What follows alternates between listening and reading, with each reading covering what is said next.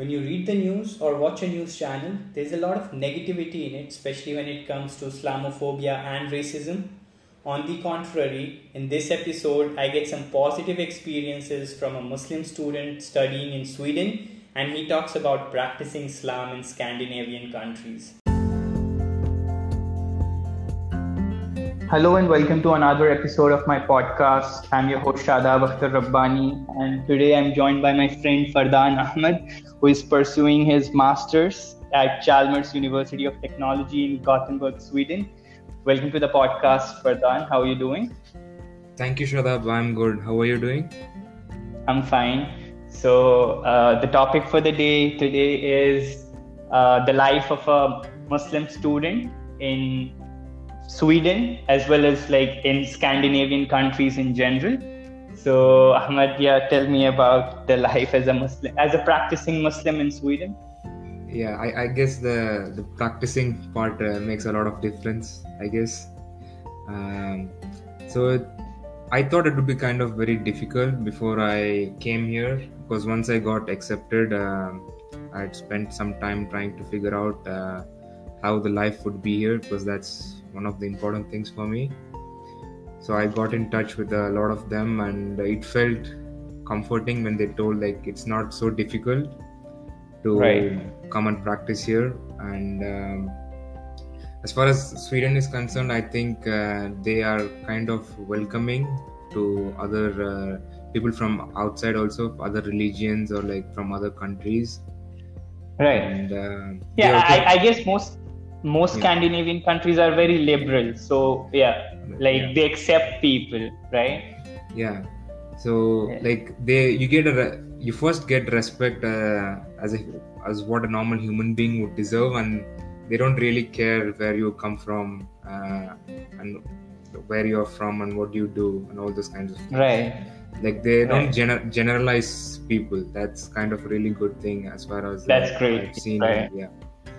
Right. As far as like regarding praying and everything, it's kind of good. At least most of the bigger cities, you will have at least 3 or 4 mosques that you can go pray. It's compared to India or like UAE, where there won't be as many where you mosques. Grew up, right? Yeah, I get it. So I also wanted to ask you, because you are from India, but you grew up your entire life before moving to Sweden in UAE. Like you did your schooling there, you did your bachelor's there. So how difficult is it? Because UAE is it's a Muslim country and it's an Arab country. It's very different. Think about the difference between your lifestyle in both the countries. Yeah, like for example, like we were talking about the mosque. So let's say about that. Like I was always used to like I could hear the azan sound wherever I was. So that was kind of something that I missed here, because if you're closer to the mosque, then I think like you can kind of hear the azan, but other than that, really you don't. And like if you're in UAE or anything, like you could go out and eat. You can go to a restaurant or anywhere, and you could know that whatever I'm eating is like permissible for me, like halal. But here you need to kind of like you need to do your research, and you need to keep asking. You need to think twice before eating anything.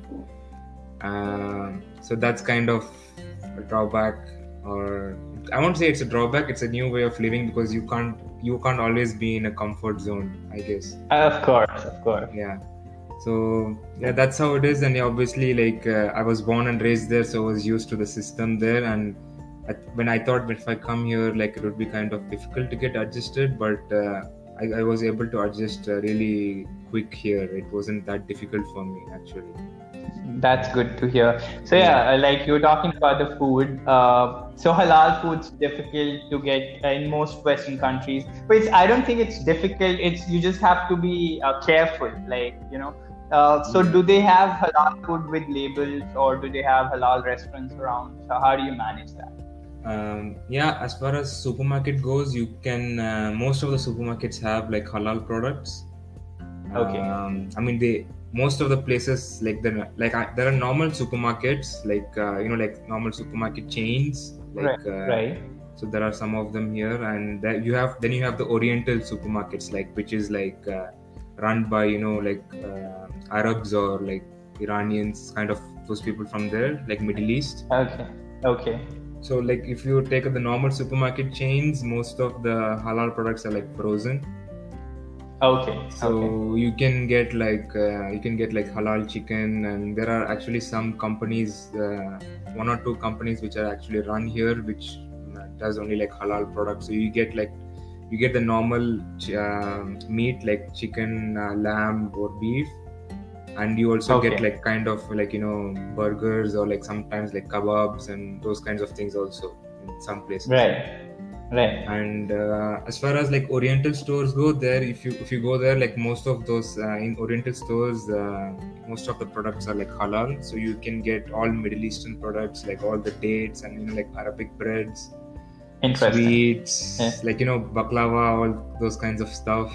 And the meat is also, you get the fresh ones, like the lamb and the beef, like it's slaughtered, and I think it's the fresh one, so you could go there and like get your cuts that you want and all those kinds of things. But like those Oriental supermarkets are not that much, and like they kind of located like 15 to 20 minutes away by public transport. So you need to like kind of go there and get stuff, but then you could actually survive off like normal supermarkets also, because they also have plenty of halal products actually. Interesting. Yeah. So I wanted to ask about the prayer room. So once you are at your campus, at your university, so how do you manage the prayers? For me personally, like I stay close to the campus, so sometimes I pray at my room, but then like my campus also has like prayer room, so we could actually go and pray there. It's not that big of a prayer room. Like I think at a time you can like 7 or 8 people can pray, but then I think but it's available. It is available. And there is also like we at Chalmers, at least there are 2 universities at Gothenburg. So one is called Chalmers University, which is more of the technical university where you have the engineering programs, and there is another university called University of Gothenburg. So both these places have like Islamic association, and Chalmers has like 2 campuses, so you have prayer rooms in both the campuses, and Gothenburg University actually has like 7-8 campuses all around Gothenburg. So mostly all of them have prayer rooms. So like these places have like these associations have like Facebook pages, and like, they have actually put out a list of different different campuses and where we can find the prayer rooms. Interesting. Yeah. So that's and usually like like Friday is not like a off day kind of, it's like a working day usually. So most of the times people can't travel and go, because the nearest mosque from the campus is from at least the campus where I study is like 30 minutes 20 to 30 minutes away. So usually like it's between sometimes it's at 12:15, sometimes at 1:15. So like sometimes because of the daylight savings, the time changes. So in our campus, actually the organization actually rents out like a place, and we actually have Friday prayers there. So at least 80 to 90 people would show up in that. That prayer. So usually we have someone who's giving like the sermon, and then we have the prayer. Right. Interesting. So also I wanted to know from you, I mean, you might have made friends who are Muslims. So I wanted to know about Muslim women putting on the hijab. Is there any restriction in Sweden, or is there any difficulty for them, any prejudices? So no. Actually, like I found a lot of women, like they can wear the hijab without any problem actually here. I don't think like by law you can't discriminate people based on their appearance and all like clothing kinds of thing here in Sweden, at least. Right. So they can actually practice. You can practice the religion with freedom. So like there is no hindrance to that actually. That's great. So yeah, tell me about festivities then. How is it celebrated? Like recently, Ramadan and Eid al-Fitr got over, so you were in Sweden, and I think the fasting hours were pretty long for you. So tell us about that. How was your Ramadan and how was it celebrated? Yeah. So Ramadan, like like this was during times of the COVID, so I was mostly at home. Like I just used to meet like close friends at least. So like we used to meet sometimes, and like at least 4 or 5 people, not more than that. And we used to like have our own do like a small iftar kind of a party. But then like the fasting, let me get to the fasting hours. It was actually long, but Alhamdulillah, I didn't feel any tiredness or like anything because the weather was pretty good during the entire Ramadan. Alhamdulillah. Yeah, so it's like max was like 18, 17, and low can be like 12, 13. So we don't feel like that tired or kind of a thing. So the fasting hours, like in the beginning, it was like about 18 and a half. Then closer to the end of Ramadan, it was close to like 19 and a half hours, I guess. Oh wow! Okay. So usually I didn't sleep between Isha and Fajr because it felt like I wouldn't. I thought I wouldn't wake up, or like you eat and then like you can't kind of sleep quickly also. So I was like, I didn't usually sleep the night during the Ramadan. So I used to keep my suhoor and then sleep. Right. Must have been a very different experience for you. Long hours of fasting and then such short hours between Maghrib and Fajr, like from Iftar to Suhoor. Yeah, it was kind of different, but then like I mean we have to do fasting anyway, so it wasn't that difficult as I thought it would be, because I thought like the longer hours you fast, you'll feel tired, but then it wasn't that difficult, I would say. Okay. So how about the, like you were talking about the Oriental supermarkets which are run by Arabs or Iranians per se. Yeah. So how about the Muslim community in Sweden? Are they are they welcoming towards the Muslim students who are there? And like how do they see, because you would be there as a foreigner, but a lot of these people might be naturalized Swedish citizens. So, how is that? Yeah. I mean, I would say they're pretty welcoming, and because like there are some people like who came from like most of the people who are like naturalized citizens. At least like people in my age group, I met few of them. Like they were mostly from like Somalia and like places like Iran, Iraq, and some people from Turkey. So these were the ones like who are like naturalized citizens. Right. They are actually pretty welcoming. I met some of them, and like they don't discriminate or do anything, at least. And then you have people who came in more recently, like the Arabs, like people from Syria and Palestine. They are the ones who came like pretty recently, I guess, like within the last 5 to 10 years. Right. And they're also pretty welcoming, but the thing is, not all of them speak English. At least the new people, the people who came in as refugees recently.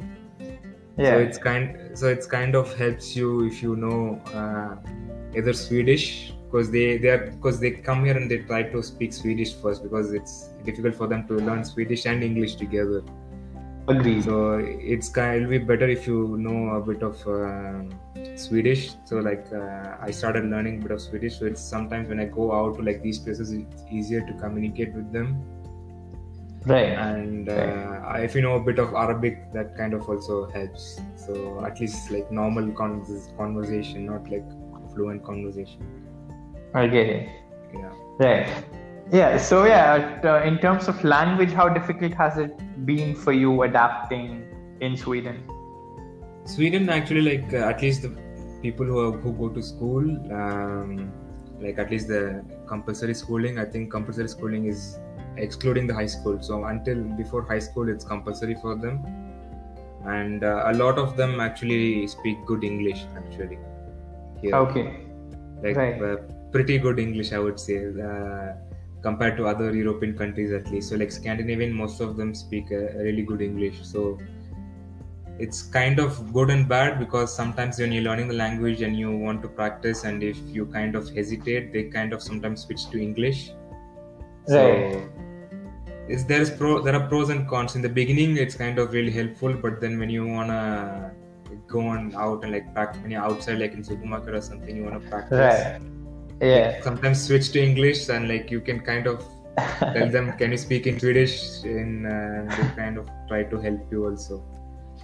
Oh, interesting. That is. Yeah, the language learning the language for an English speaker, I don't think it's that difficult, because some words are like loan words, so they are similar, and Okay. they'll be similar. At least the spelling might be different, and the government also has like free classes, I would say. If you have like a social security number here, so you can register for those classes and attend the classes. Okay. So you don't actually pay anything. It's like the state run. So the classes are pretty good, I would say, and it's a good way for you to integrate. It's not compulsory to learn the language, but then it's gonna help you to integrate well with the Swedes. Like for example, you might also have it like when someone speaks to you in English, or someone speaks to you in a mother tongue, you connect with that person better when you speak to you in mother tongue. So it's that kind of a thing. Like I actually felt like, and when you try to speak to them in Swedish, they're actually like welcoming, and they kind of help you also. Interesting. Yeah. So how about the ethnic Swedes? How do they see Muslim community in general, or Muslim students? Have you faced any prejudices or any racism kind of a thing? No, actually, like they were pretty good, and like sometimes when you go hang out with them, and also like they know that you also have some food restrictions, so. And they also try to accommodate you, or you can get your own kind of a meat or something, and you can eat, cook it along with them, or kind of a thing. And one good thing was, I think, like they grew up with some Muslims, like like I said, like there were some people like who are like in my age group who have lived, who were like at least born and raised here, who are Muslims. Yeah. So like some of them kind of grew up with them, so they know what is Islam and what is like halal and all those things also. Interesting. So yeah, they're pretty open-minded, at least like as far as I've seen. Okay, that's amazing. That's really good to hear, because in the media there's so much negative perception from Muslims, especially that's what we see, like in the West there is so much of racism and so much of prejudices against the Muslim community. So it's really good to hear positives from you. And so what would be your biggest takeaway from this experience so far, living in Sweden as a practicing Muslim? How do you see it, and what's your biggest takeaway? I would say that I would like to continue on the point you just mentioned about the media, like media portraying that there's Islamophobic and everything. I would say don't trust the media. So it's kind of, I don't know, it's kind of deceiving, I would say, because sometimes when you hear a particular country, there are like lots of Islamophobic actions, but then when you come here, or like when you speak to people who have been living here, it's kind of the opposite. So I would say that don't believe whatever you see in the media. Try to get in touch with people who are living in that country. Like for example, you got accepted into a university, or you want to move to work in a country. Try to get in touch with the people actually who are living there, and try to ask how is the place to live, and like how is it to practice. Like social media and everything, it's like, at the end of the day, media wants kind of a hot news, so it might be 1% of the cases that's happening in Sweden or some other country, which they take it and they like blow it up and make it like a big news out of it. So try to not believe on all those things, and have an open-minded, I would say. Like, don't generalize people. Like, if you had some experiences or someone told something about a particular group of people or from certain nationalities, Right. don't generalize them. There are good and bad people everywhere in every country. So Right. try to don't have any general opinion about a group of people. Like, you can come and talk to them, and like, you would be that whatever you heard is actually very wrong. And yeah, that's kind of a thing. Like, have an open-mindedness and don't believe whatever the media says. Like, two main points, I would say. Right. That's really positive. That's really good to hear. So interesting chat this. I got to learn a lot. I hope my listeners benefit from it too. So thank you so much for your time, Ahmed. I hope to have you back on the show really soon for another topic, another episode. Yeah. Yeah, sure. We can maybe discuss on some other topics that, I don't know, your listeners would like to know about. Sure. Yeah. We should get the feedbacks and I'll share that with you. So thank you so much for your time. Yeah. Bye-bye. Yeah, no problem. Thank you for listening to my podcast. On whichever platform you're listening to, do subscribe to the podcast for more conversations like this. Hope you benefit from it, and do share your feedbacks on my Instagram @Shadab A Rabbani.